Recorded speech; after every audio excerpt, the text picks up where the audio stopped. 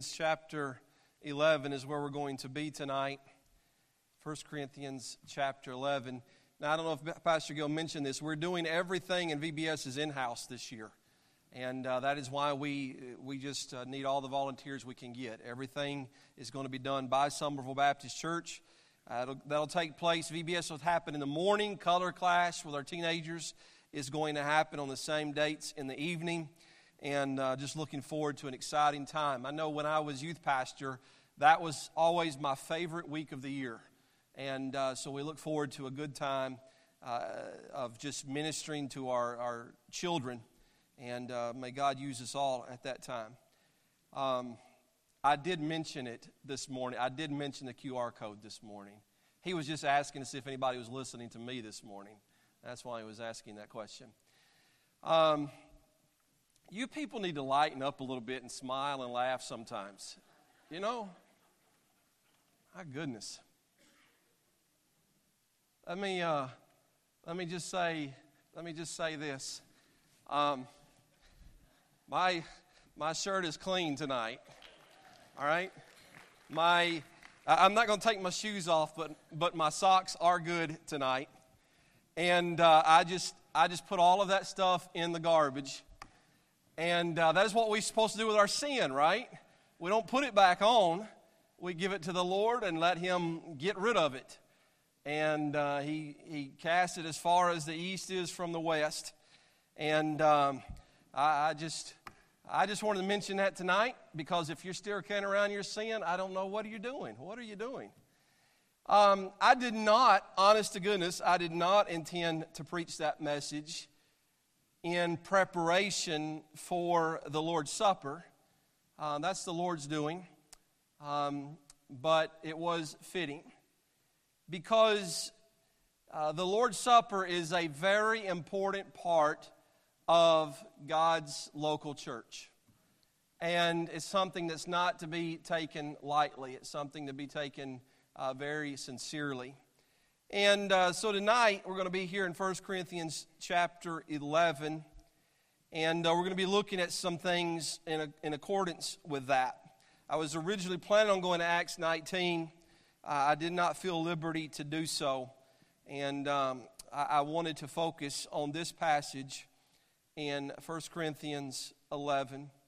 And let's go to the Lord in prayer, and let's ask Him to direct our thoughts as we look at beginning tonight in verse number 17. Our Father, I pray tonight that You would guard our hearts and allow the Scriptures, Father, to minister to us where we are. And I'm thankful, Lord, for the salvation that You have given us in our Lord and Savior, Jesus Christ. And I pray that You would guide us tonight.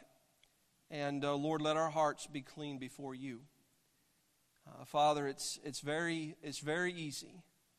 As we looked at this morning, Lord, Satan tempts us to question Your word. And when we do that, it makes sin very easy for us. And before we know it, we find our lives in a mess, in a relationship, Father, that is either non-existent with You or one that is greatly hindered. I pray tonight that as we come together, that we do some self-examining, that we look in our own life, and that our hearts are prepared as we enter into this time of remembrance this evening. So we pray this in the name of Jesus Christ. Amen. There are two ordinances that the New Testament church recognizes and we participate in. The first one, Justin, is believers' baptism. Jesus said in Matthew 28 to go into all the world, and He's telling us to make disciples, to teach all nations, and baptizing them in the name of the Father, the Son, and the Holy Ghost. We're to present the gospel to everyone. That is the church's responsibility, to evangelize the world, to see people saved. And the very first step for every believer is to follow the Lord in baptism and to publicly profess their faith in Jesus Christ. And then we have, as just before Jesus died and he participated with the 12, the Lord's Supper, Paul gives that to us here in 1 Corinthians chapter 11. And it is something that we are to remember as believers. The only way that you can participate in it is to know Jesus Christ as your Lord and Savior. There are some in our world today who says anybody can participate. It's made for sinners. And it is true. We're all sinners, but we've been saved by the grace of God. We have not denied what Jesus did upon the cross. We have put all of our faith and trust in what Jesus did upon the cross. And that is what we're remembering today. When Paul is writing in 1 Corinthians chapter 11, he's writing to this church who often had very fleshly and carnal issues, very carnal-minded. I am deeply troubled as a pastor of a New Testament church when I look at our culture today. It is not a lost world that bothers me as much as it is professing Christians. People who are lost are going to behave contrary to the Word of God. I accept that. That is why it's our responsibility to present the gospel. But how we take lightly our faith and even sin in the local church is something that should bother every believer. And it's something that we should not take lightly. The Corinthian church, they had lots of issues that Paul had to deal with in this first letter that he wrote, and even the second letter that he wrote. He speaks of them as being carnal believers. Fellowship amongst the believers in the early church was something that was done often. Oftentimes it's done every day. They not only came together for prayer, for the teaching of the Scriptures, they not only joined in fellowship in the apostles' doctrine, but they also came together for the breaking of bread. Fellowship was an important thing. They often came together and they would celebrate these feasts that were recognized as agape feast or love feast. They would come together and they would, the best way that I could describe it is us coming together for a dinner on the grounds. Okay? We come together for a dinner on the grounds and everybody brings something. And then we all sit down and we enjoy that fellowship and we enjoy that food together. And somewhere along the line, they would also participate and remember the Lord's Supper. But as often is the case, a lot of times our flesh gets involved and suddenly it doesn't mean what it's supposed to mean.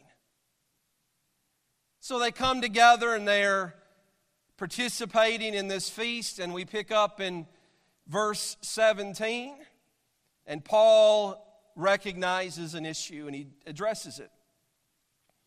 He says, "Now in this that I declare unto you, I praise you not, that you come together not for the better, but for the worse." Now, we all recognize as believers, we are not to forsake the assembling of ourselves together. Amen? But that is a problem in today's church. It is. We're honest about that. People don't always realize how important that is for the church to come together. But Paul is saying in verse 17, when you come together, it's actually worse than it was if you were apart. Because a lot of it has to do with their behavior of when they join together. He says in verse 18, "For first of all," boy, when a preacher says first of all and he's getting on to you, when mom or daddy says that, we're in trouble, right? He says, "First of all, when you come together in the church, I hear that there be divisions among you." And he says, I partly believe it. I'm not surprised about it. There are divisions among you. Now, Paul, he's already addressed some division that they had in the church. Go back to 1 Corinthians chapter 1. And what it is the church likes to play favorites. They have their favorite preachers, and they have their favorite people. In 1 Corinthians 1, he says in verse 10, "Now I beseech you, brethren, by the name of our Lord Jesus Christ, that ye all speak the same thing, and that there be no divisions among you." No divisions. "But that ye be perfectly joined together in the same mind and the same judgment. For it hath been declared unto me of you, my brethren, by them which are the house of Chloe, that there are contentions among you.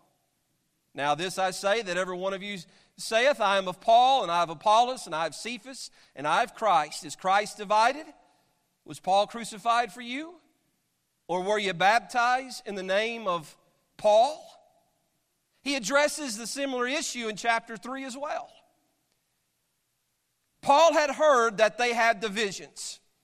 Some say, "I like this preacher," and some say, "I like this preacher." Do you realize that in many New Testament churches today, there is often a division and a contention because some like their pastor and some like it when the assistant pastor preaches. And I have seen, thankfully I've never been a part of it, never been associated with it, but how many times have a group of people decided they like the assistant pastor better than the pastor, and so they decided to split the church and go with the assistant pastor to start another church? That's not God's will. It's never God's will. So there's a division there. That's a carnal mind.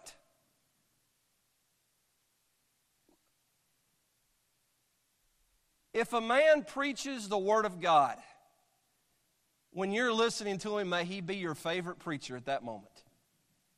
Amen? Love the Word of God. Love the Word of God. There were divisions. You get over here back to our passage in 1 Corinthians 11, and there's divisions among people. They have their favorite people. Do you know what would destroy a church quicker than anything? Cliques in a church will destroy a church. Man, I wish everybody would say amen right there. Favorites. I'm not quite like that person. I would rather hang out with the people that I know best, rather than getting out of my comfort zone and getting to meet somebody who may not look like me and may not dress like me, but I'd like to get to know them because, after all, they are my brother and sister in Christ. They are family members, after all.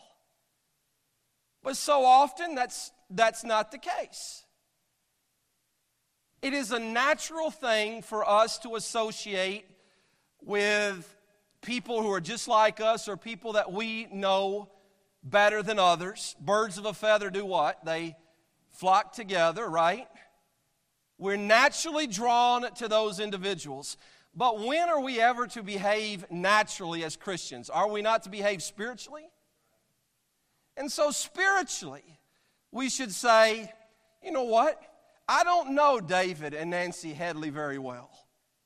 I would like to take them to dinner and get to know them a little bit better. David says, amen. Right? I'd like to get to know Miss Anita a little bit better. I don't know her very well. She's usually sitting with her daughter. I'd like to sit beside her sometime and maybe get out and take her to lunch one day. Would you like that, Miss Anita? Oh, yes.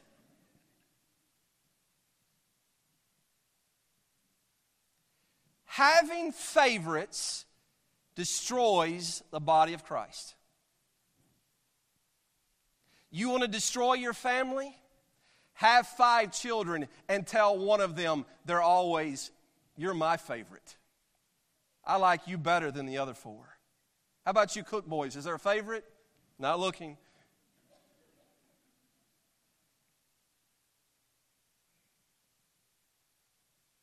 I have one of them in my profile picture on social media. And what does the other boys say? Oh, we see who your favorite is. It's just a picture, man, that I have not changed since his birthday. Favorites. Well, they come together and he says, listen, there's divisions among you. Doesn't surprise me. I believe it. He says, verse 19, he says, for there must be also heresies among you, that they which are approved may be made manifest among you. And when we come together, therefore, into one place, this is not to eat the Lord's Supper, for in eating everyone taketh before other his own supper, and one is hungry, and another is drunken. What have ye not houses to eat and drink in, or despise ye the church of God, and shame them that have not? What shall I say to you? Shall I praise you in this? I praise you not. Now, there's a lot of things said right there.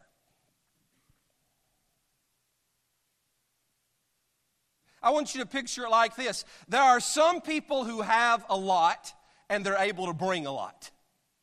There are some people who have very little, and when they come to the dinner on the grounds, they bring very little. Well, those favorites, man, they sit over here, and listen, if you didn't bring nothing, tough for you. If you just brought a little bit, you can only have a little bit. You're not taking what we had. If we brought more, we deserve more. More comes to us.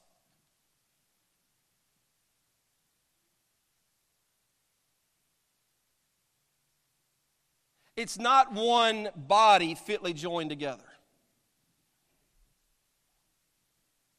And some, they're full and some are hungry. And some have fellowship and some are left without. They all show up, but some leave feeling worse than if they never came. Destroy a church. Destroy a church. We ought to always be looking for an opportunity to invest in somebody else. All God's people said. Should always be looking for an opportunity.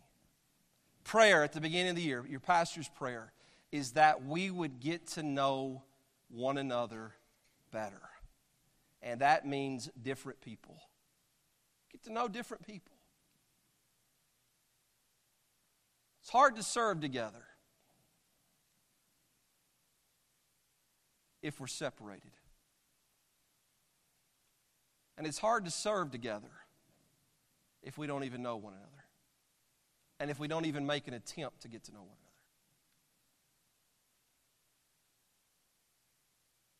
That's just scratching the surface there.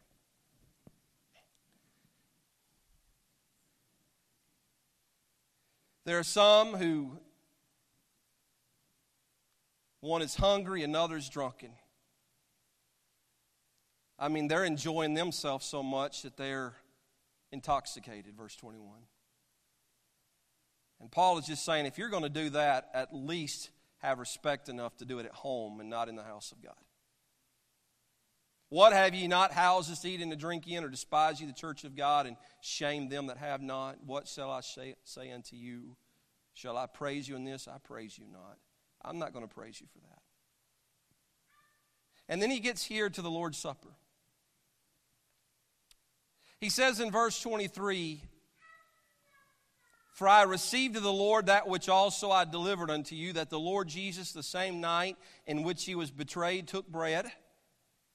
And when he had given thanks, he brake it and said, take, eat, this is my body which is broken for you. This do what? In remembrance of me. And after the same manner also he took the cup, and when he had supped, saying, this cup is the New Testament in my blood. This do ye as oft as ye drink it in remembrance of me. Jesus speaking there. For as oft as ye eat this bread and drink this cup, ye do show the Lord's death. What do we do when we partake of the Lord's Supper? Well, it is a time for us to look back. Time to look back. Do you remember Gil? You were 3 years old. You're a wrong illustration. Darren Tucker, how old were you when you got saved? All right, 13. Who got saved above 20 years old? All right, all you. I'm Michael Bell. There's a good one. Michael Bell, do you remember what it was like when you were without Jesus Christ? Do remember that. You know what? When we come to this very holy time and we observe the Lord's Supper, it is good for you to remember where you come from. That is who you were. But because Jesus Christ gave himself to die on the cross for your sins, that's what we're looking back to. What are we doing next week, Easter? We're looking back at the cross and the resurrection, aren't we? That's what we did this morning as well. You look back at the cross and the resurrection. You go back, this is where Jesus Christ, that God so loved the world that he gave his only begotten Son, that if I would believe in him, that I would not perish but have everlasting life. I'm remembering that. I am remembering the fact that when I take of that bread, it represents the body of my Savior that was given upon the cross. And when I drink of that cup, it represents the blood of my Savior who was shed for the remission of my sin and your sin. And it is something that we are to remember. He says twice in verse 24 in reference to his body, this do in remembrance of me. And verse 25, when you drink of the cup, this do in remembrance of me. We are to remember, we are to look back and remember what Jesus did for us. But at the end of verse 26, we have the opportunity to look up. Because he says you do show the Lord's death till what? Till he come. We looked at on Wednesday night the rapture of the church. Jesus is coming soon.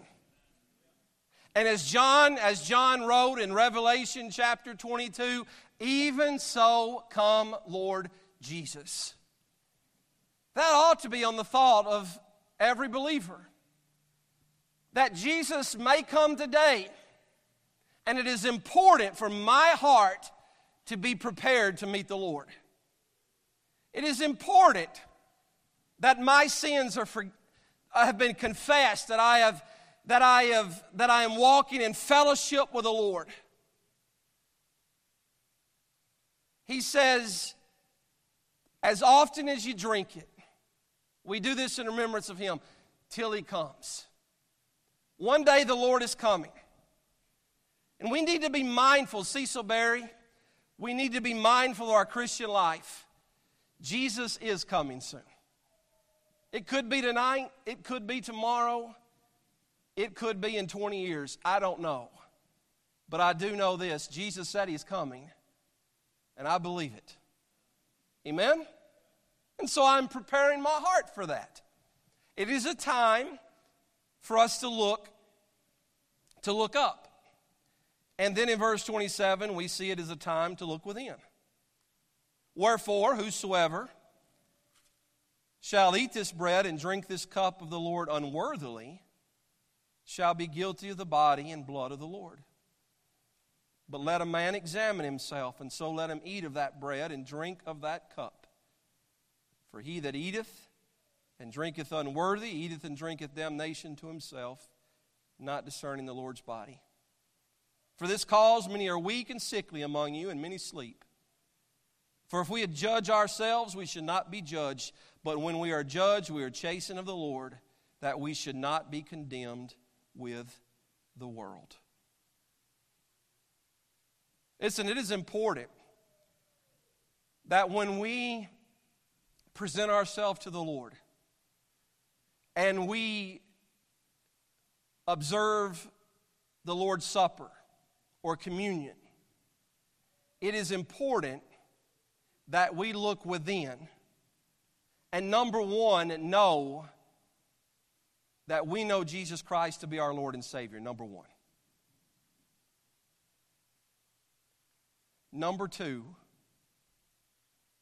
that we take it as an opportunity to confess our sin, to examine ourselves, to judge ourselves, to confess our sins before the Lord, so that we do not have to go through the chastening of the Lord.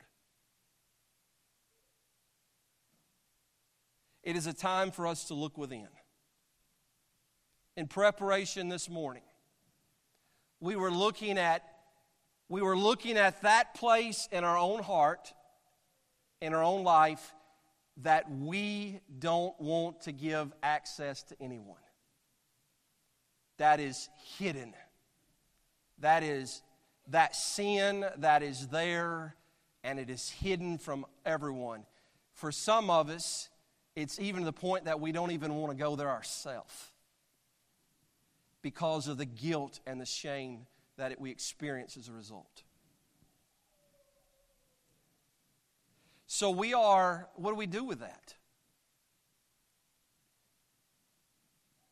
We are to give that to the Lord. If we confess our sins, He is faithful and just to do what? Forgive us our sins and cleanse us from all unrighteousness. Don't play around with God. Don't play around with God. I made mention this morning that when the voice of the Lord came walking in the garden, Adam and Eve, they were afraid, and what did they do? They went and hid themselves. Some people behave as if they'll just stand right before God, naked, knowing they disobeyed Him, and they have no fear. What?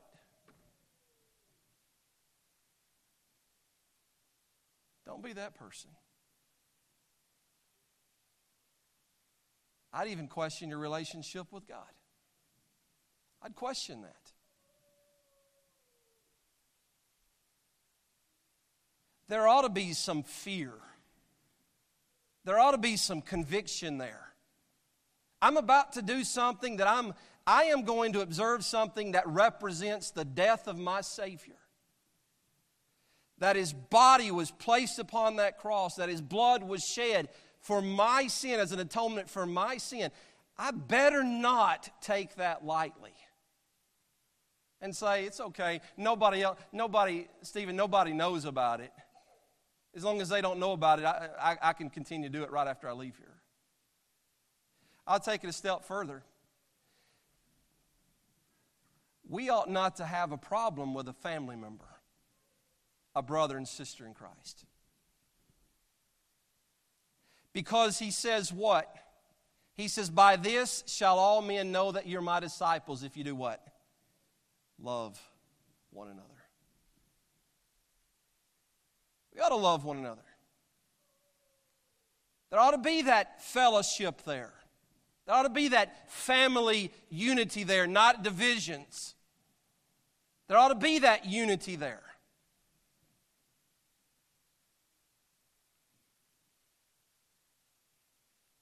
How can we approach the Lord with enmity in our heart towards someone who sits on the other side of the church building?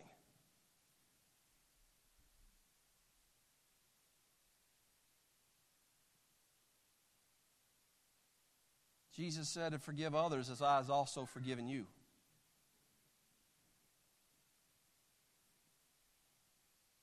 We ought to do that. It is a time for us to look within. And lastly, it's a time for us to look around. Wherefore, my brethren, when you come together to eat, verse 33, tarry you one for another. Tarry one for another. We do not need to be guilty as being God's detectives. We do not need to be guilty of not looking at ourselves, but always looking at someone else and just saying, boy, they got this problem wrong in their life. Boy, pastor's talking about this person right now. Hello? Christy's greatest pet peeve. Oh, her eyes got big. When she calls us and tells us dinner is ready, we better come to the table. If she has cooked, she does not want to wait on us to get to the table and our food has gotten cold. If she calls us, including Pastor Rickey better get there. Amen? I'm looking at my wife. Amen. Yep, she says. Embarrassing her. Isn't that right, boys? What does he say? Wherefore, my brethren, when you come together to eat, tarry one for another. Wait for each other. Wait for each other. It's a family. Wait for one another. Oh, I'm not waiting on them. All of us have that notorious family member who is always late. Every family has that person. It doesn't matter what time you start it. It doesn't matter how much time you give, how far it is on the calendar, they'll always be late. Every person has that person. I hope you're not it. We all have that person. Well, that's their fault. Tarry for them. Wait for them. Wait for them. Tarry one for another. If any man hunger, let him eat at home, that ye come not together unto condemnation. And the rest will I set in order when I come.